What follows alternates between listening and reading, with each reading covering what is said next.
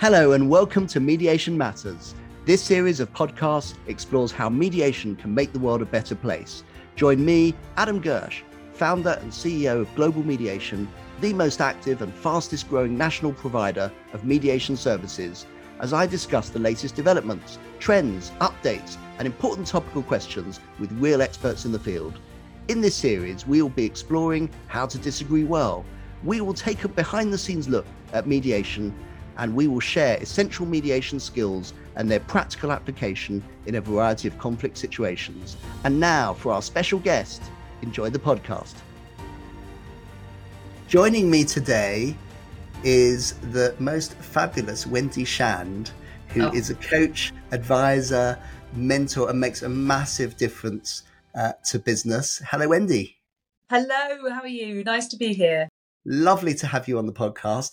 We're really fascinated to learn about your business story, what you do and how you got to do what you're doing now. Oh my goodness. Do you want the whole story with bruises and all? Absolutely. Well, I suppose I left university and was gunning for a big marketing career in London. That's where my trajectory was heading. That's where my experience was. That's where my interests were. What I didn't realise was that my career ambitions would be derailed by my soon-to-be husband, who was training to be a fast jet pilot in the RAF. Which is all very glamorous until you learn that all of that happens in the outer reaches of the country and nowhere near anywhere that you can have a big marketing career. So I did what I thought all good RAF wives do, and I did my teacher training. Thought I'd have the ultimate in portable jobs, and would do what my mother did, which is basically follow my husband around the world. Which was all very well until we got to North Wales, where even that career got knocked on the head, because unless you speak Welsh, you can't teach. So there was career number 2. Ended before I was even 25, or 26, I think, by that stage. We by that time we had 2 small children, and I was sitting on Anglesey, being a stay-at-home mum, wondering what to do with myself in a pretty windswept. It's quite barren. It's a really tough environment to be in. Much of the year, you watch the horizontal fog blow past the window. And we'd organised a much longed for holiday with our 2 little babies and my mum and dad in France. And we rented a villa, which I thought would be perfect for our stage of life, with these two babies and all the paraphernalia that comes with them. And when we got there, it actually just turned out to be a bit of a nightmare. And the thing that changed it all was that Barnaby, who's our eldest and is now 21, fell into an unenclosed swimming pool, and basically sank. We were moments of having a catastrophe on our hands. Thankfully, my father jumped into the pool, saw him and jumped into the pool and fished him out. But what that began to make me realise was that the travel industry wasn't in the faintest bit interested, perhaps, or knowledgeable about this group of people who are going through a very specific phase of their lives. They have a very specific set of pains. They have a very specific set of needs, and it makes a big difference if you don't answer those pains.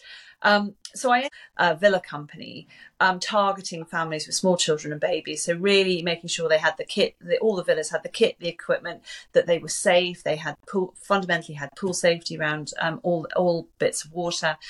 And that started off as a tiny little kind of 9 villa website back in 2006. So we're going back a long way to the still early days of the internet. Sitting in our married quarter in Portsmouth by this stage, 2 small children under my feet, and answering the phone to customers in the middle of Waitrose. And so that's how it all started. You And know, it really built up into something quite incredible, didn't it? yeah, it did. It really did. It hit a nerve with, with our target market, who absolutely understood what it was we were doing. I from my marketing days, I understood how to position a product, position an offering, communicate it so that it maximised resonance. And we went from our 9 little properties in the Dordogne area of France to Italy, Spain, Portugal, the Balearics, Canary Islands. Really, because on both sides of the market, for customers, it's very clear. If you've got small children, you've got very specific needs. But on the supply side, I didn't realise until we were a little way in that you can very easily rent out July and August if you have a villa in Spain. But actually, those other weeks outside of school holidays are much more difficult to rent out. And so your property sits empty. It costs you a lot of money to maintain. But families with preschool children will happily travel in April or May, or weeks outside of term times. And so actually it was some magic came together when you matched the right product with the right suppliers and did something clever in the middle. Ultimately, in 2016, I designed a much more scalable prospect. I started to design a resort concept, and so latterly we got investment into the business in 2016, and started creating a resort concept, which added much more on top of the sort of the hygiene factors of safety and kit and equipment. We then were looking at experiential holidays and how do you build community and all that sort of thing. And that was a huge success. We had 7 resorts. We were growing at 65% a year. I had a growing team of 35.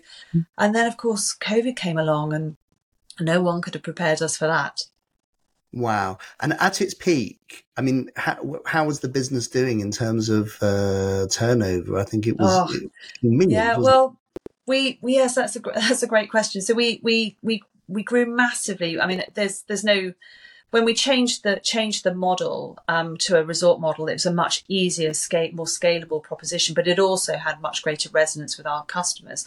And so we really began to see massive strides in the KPIs, the margin, the lifetime value, the cost of acquisition. All of those elements became much better, but also our customers really loved it, and they were coming back, and they were booking more holidays, and they were talking to their friends. So all of that sort of virality began to really play as well, which was what the 65% growth was about. Our NPS was way up, and we bashed through smashed through the 10 million revenue Wow. point, which is very rare. I know now that only 4% of businesses get above 1 million, and less than 1% of businesses get beyond 10. So, which is why I'm interested in that 1 to 10 region, because I think there's much, if businesses get a much more support, then we'll get more businesses scaling, which means more jobs, which is better for our economy, and all of so on and so forth. And that's the area that really you coach and you add value to, and you mentor CEOs, and that's very much your business now.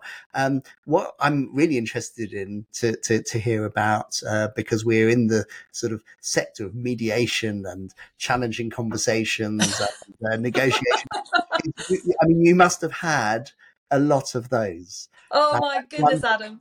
If you want to know about crisis and difficult conversations, come straight into travel.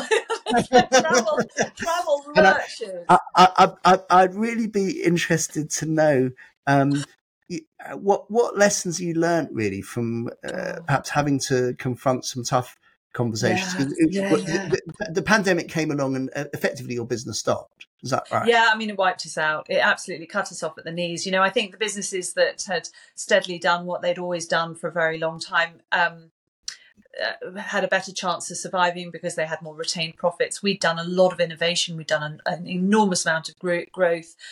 We were just about to sign our second round of investment. In fact, around March the 20th, we were due to sign 2020, we were due to sign the heads of terms for the second round of investment. So that would have fanned our resorts out across Europe. So that would have been, if the pandemic hadn't come, I mean, I think we would be conservatively looking at a 50 million revenue business, I think. Wow. Wow. So yeah, So it was. there's a Oh, lot it of was. thinking and introspection and resilience that Oh, comes in there. yeah, And I mean, how did you approach really having those difficult conversations with staff, with investors, with yeah, people? yeah. What was your strategy Well, I to? mean, I suppose. Uh, I mean, the conversations that used to happen in day to day life. Um, so in travel you are forever dealing with a crisis. You're forever dealing with from locust infestations to issues with a sun umbrella through to wildfires and earthquakes. Everything happens in travel. Yeah, Strikes, people lose their passports. You're dealing with very heightened emotions, because people have, these are big ticket items.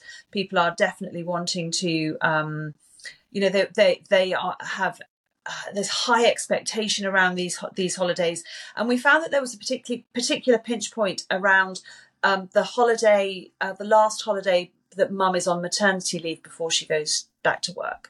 right. So You're never going to get particular. that again. Pardon? You're never going to get that moment back again. These are once in a lifetime moments, and it's all down to Exactly. you to resolve. So, how did you approach the? Did you have a strategy for dealing with challenging conversations? I mean, I learned that I am much more fiery than I worked with my husband, who's a very grounded, balanced, rational person. I am the complete opposite of that. I like to get things done quickly. I'm a big picture thinker. I'm probably very in touch with my emotions. So I think one of the starting points was we personality profiled everybody in the office, and that took a lot of the sting out of many of the conversations that could have come up, because we were being very deliberate and intentional in our recruitment. So we knew what personality profiles we were looking for in the first place. I mean, a lot of issues in business come around the people you hire and those tricky conversations. So latterly, we got really, really deliberate in our recruitment process to make sure that we were recruiting the right people with the right values and the right personality traits for particular roles. So to try and minimise. Give us an example of what that might look like. I mean, what would be a personality trait that might be somebody you'd say, okay, that's a good person to put on the phone and set the scene that way? Yeah, well, so I mean, so a personality profiling tool that we used was one called Talent Dynamics. That's since been replaced by Contribution Compass, which is one that you know really well. I think so. We would look at the role. So, say for example, a salesperson is very different from a customer service person. A salesperson needs to be high energy. They need to be driven in a different way to a salesperson. To a customer service person. So I would be looking for customer service, who are the people who end up on the rough side of issues.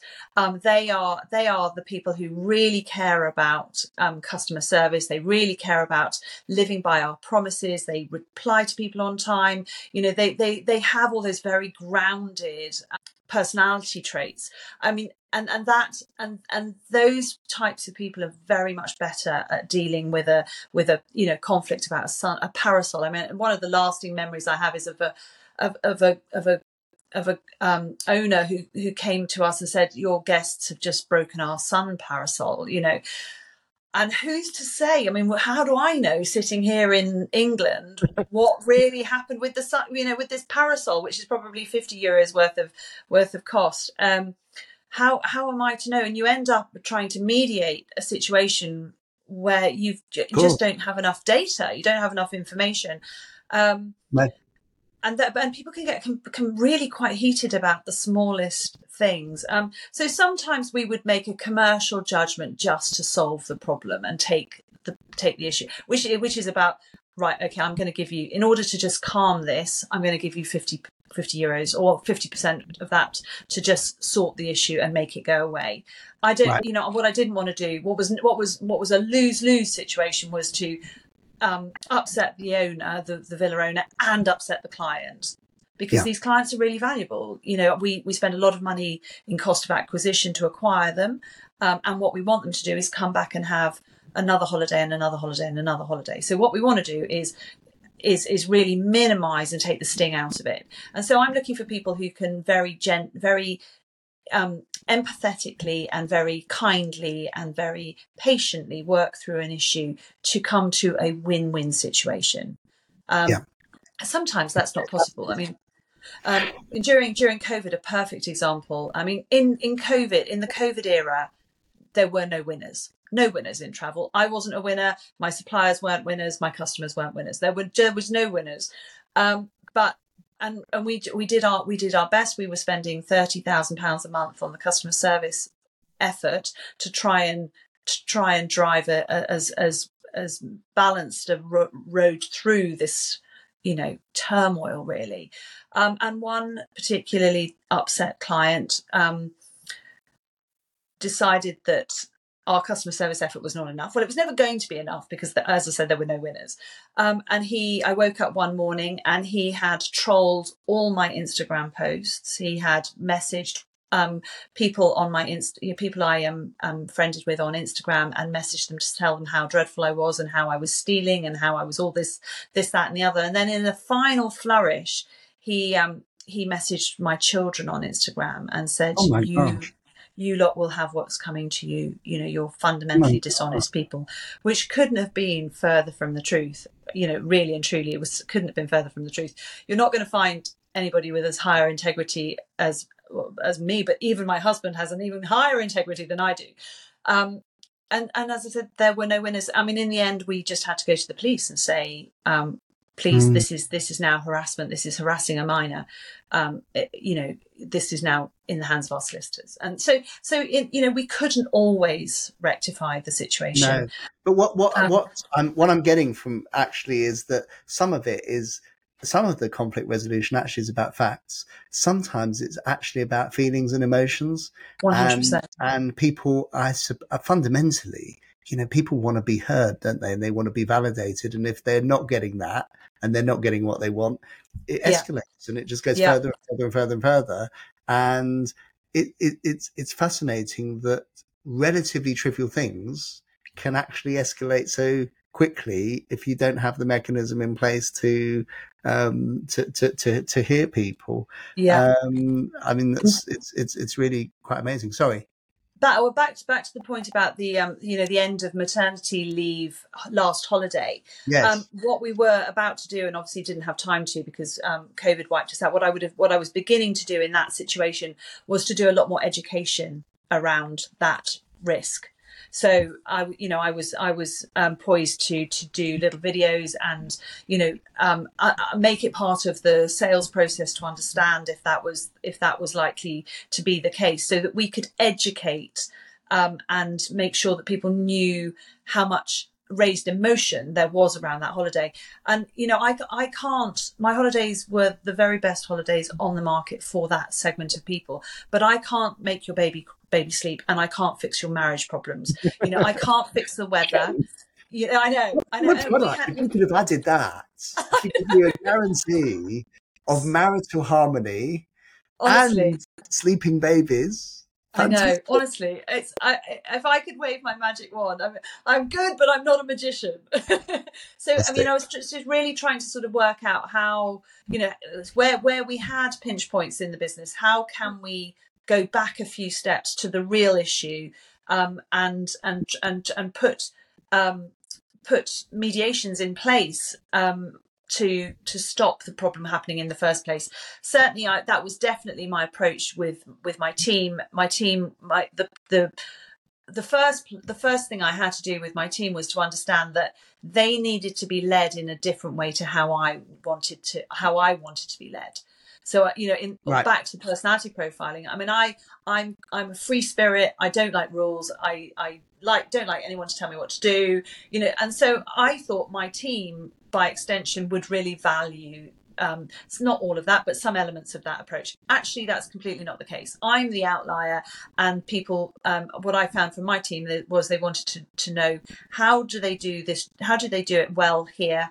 What is the framework? What are the boundaries? And how tell them what the expectations were. And it took me really until our first round of investment to realize that I needed to fundamentally change my leadership approach and lead how they needed me to lead, not lead how I wanted to be led.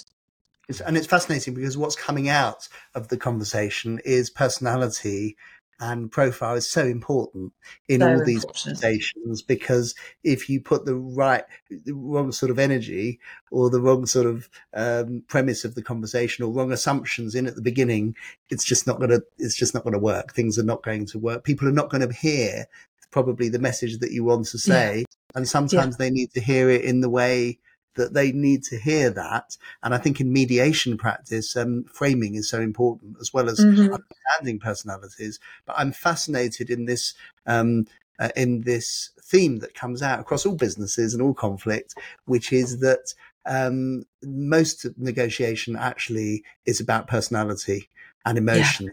And only a small proportion is to do with the facts, which is why that's so interesting. As a lawyer with experience, we're all trained principled negotiation, and you have to do this and find out what people. Sometimes it's nothing to do with that. It's about mostly it's nothing to do with that. It's about how people feel, whether they've been heard, what sort of personality they're dealing with.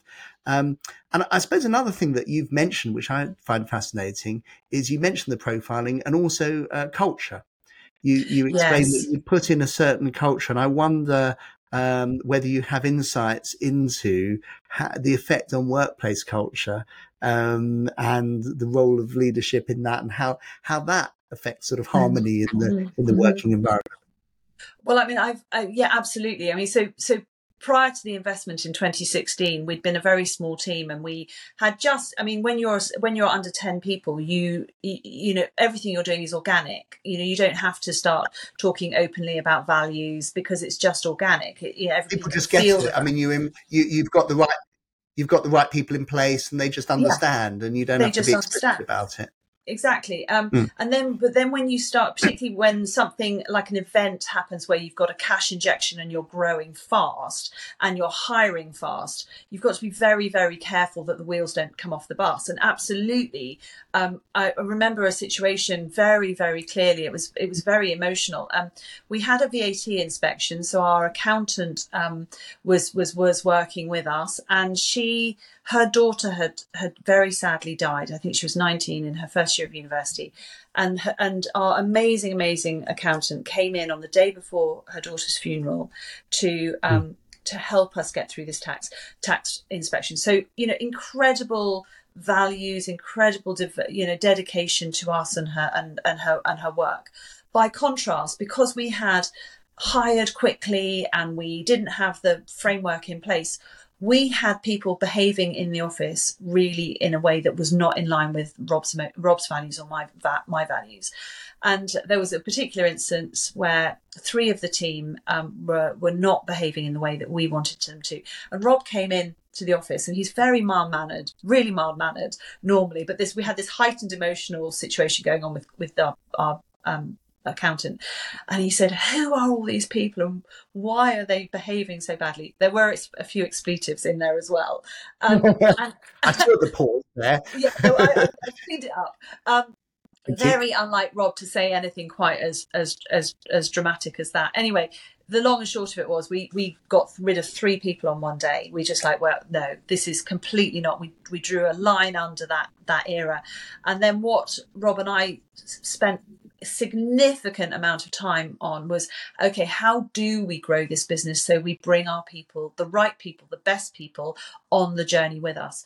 And that meant going right back to a very clear vision, incredibly clear vision, very clear values, and then a very clear structure of what is it to work here? What does it take to work here?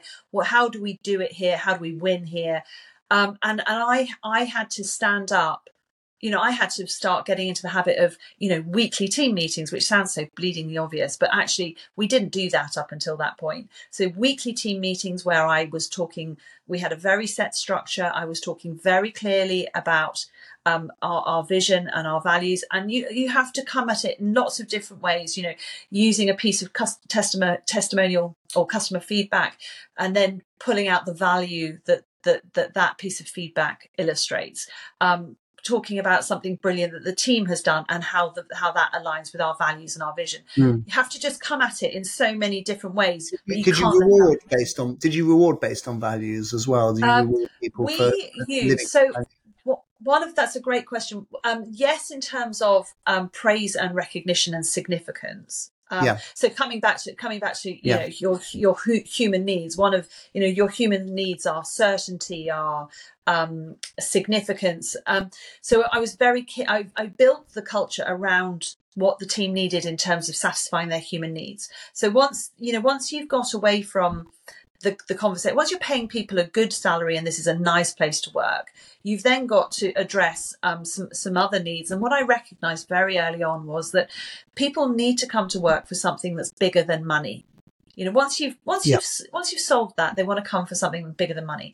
And so I recognized and felt very deeply that what we were doing in our business, we were making families stronger. Every single holiday, I felt fundamentally was the only time in the year where people get the chance to slow down, to recharge, to reconnect, and to have this very, very precious time with their children and their spouses or their partners. And so for me, that was highly, highly impactful. So I said to the team, this is a business of impact. We are doing this very, very important thing. And I think that began to really, I see that as a key turning point in the driving the momentum. And then I made sure I hired people who cared about doing that as well. And then I began to extend that thinking around business of impact, which I would love to see more businesses doing. I think it's, to solve big problems is a really worthwhile and meaningful thing to do for people to do. Sure. I then aligned the business with a charity called B1G1, which is essentially all about micro impact. So if you think about if you ran a coffee shop, you could, and every time somebody bought a coffee, 1p of that coffee went to give a family in Africa clean water, because that's all it takes when you break it down into a micro impact. Love that. Yeah, it's incredible. So there's B1G1 has a whole website of different impacts, and they cost from as little as one cent right through to many tens of pounds. And so I basically aligned the whole business with B1G1. I said, look, there are two opportunities more than two, but at the moment there are two opportunities where we can put in a micro impact in our customer facing activity. So every time somebody signs up for the newsletter, there is a micro impact, and every time somebody buys a holiday, there is another micro impact. So actually, every time somebody bought a holiday, I think we paid for one family to have clean water. And then I said to my head of CRM, I said, Andy, I want you to choose the impact that happens when somebody signs up for the newsletter. And I knew he would do this because I have an insight into human psychology. But he himself had a problem with his site. So he chose a micro impact, which was about giving children around the world the very special vitamins to protect their sight. And so every time somebody signed up for the newsletter, another child got helped. It's amazing. And then it was so super powerful. And then within the team, every time the team had a birthday or a work anniversary, we made a contribution, and they chose their own impact.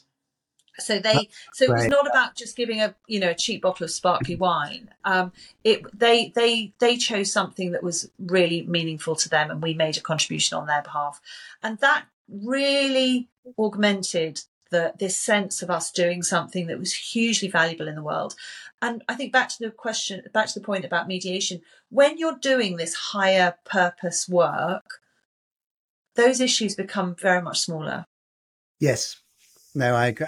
It's fascinating, isn't it? Because I think that's right. All the surveys that have been done so that people really actually ultimately want to be doing something meaningful that aligns with their own values and add value to the universe, which is a wonderfully positive thought if you think about human nature, Yes. that people want their Yes. own needs, but one of their own needs is actually to feel that they're doing something worthwhile. Yeah. And it's interesting. You mentioned the word human a few times during what you said, and we're in the arena, aren't we, of so much being talked about in terms of AI and development, and computers can churn out this. And my own experience is that I actually think that we're in the sector of dealing with human interactions.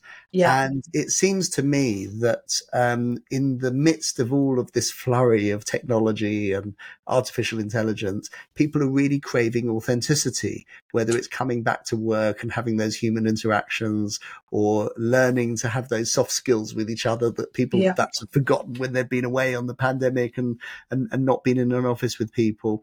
And I wonder really, as well as artificial intelligence, what the role of emotional intelligence is in conflict management, because from my observation, I think a lot of those people skills are lacking. People need Mm-hmm.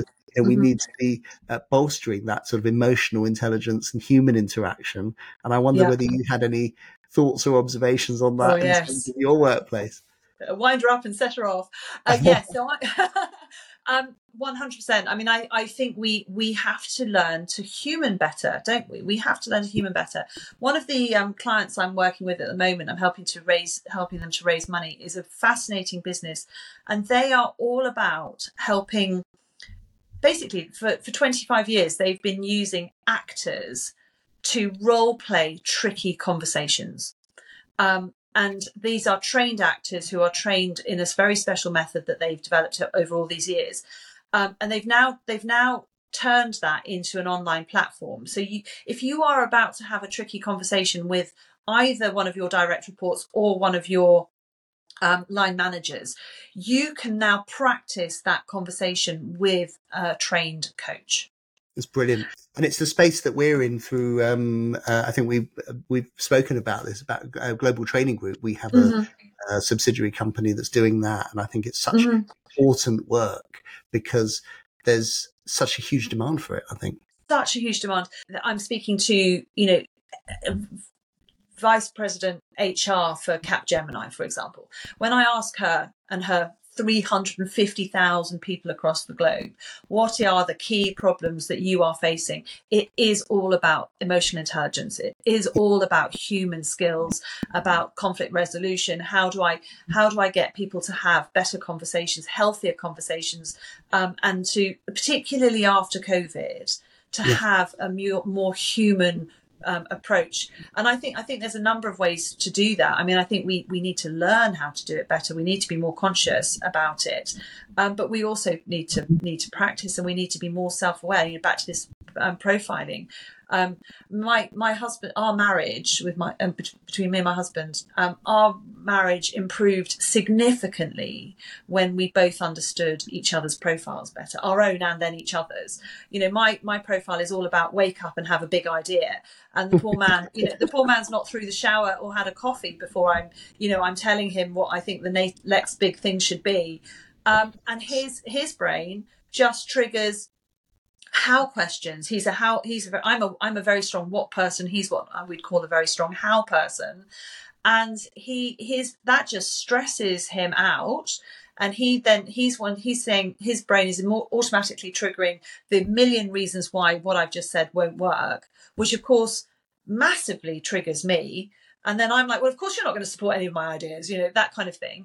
But then when we understood where we were where our profiles were, makes I perfect go, sense. well, makes perfect sense. And then I understand that I need to take an idea, I need to develop an idea much, much more before I go to him and say, right, I think this is what we need to do. I need to develop that idea much more. So it feels less like something I've just woken up to.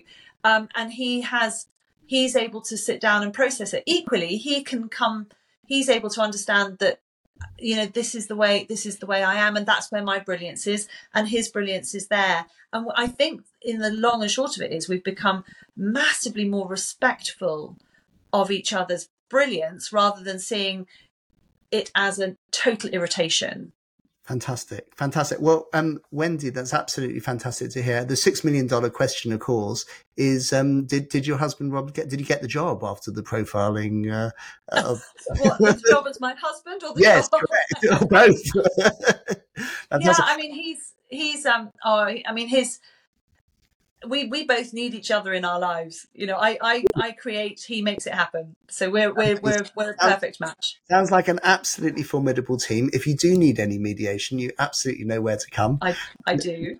Wendy, it's been wonderful to speak to you. Thank you so much for coming on the podcast. We look forward to continuing a lot of these conversations. Hopefully not difficult conversations, they're very easy conversations with you, but look forward to talking with you lots and maintaining that contact. I think that the work that you're doing is so valuable and thank you. really, really, really wonderful and lovely to have you on. Thank you so much.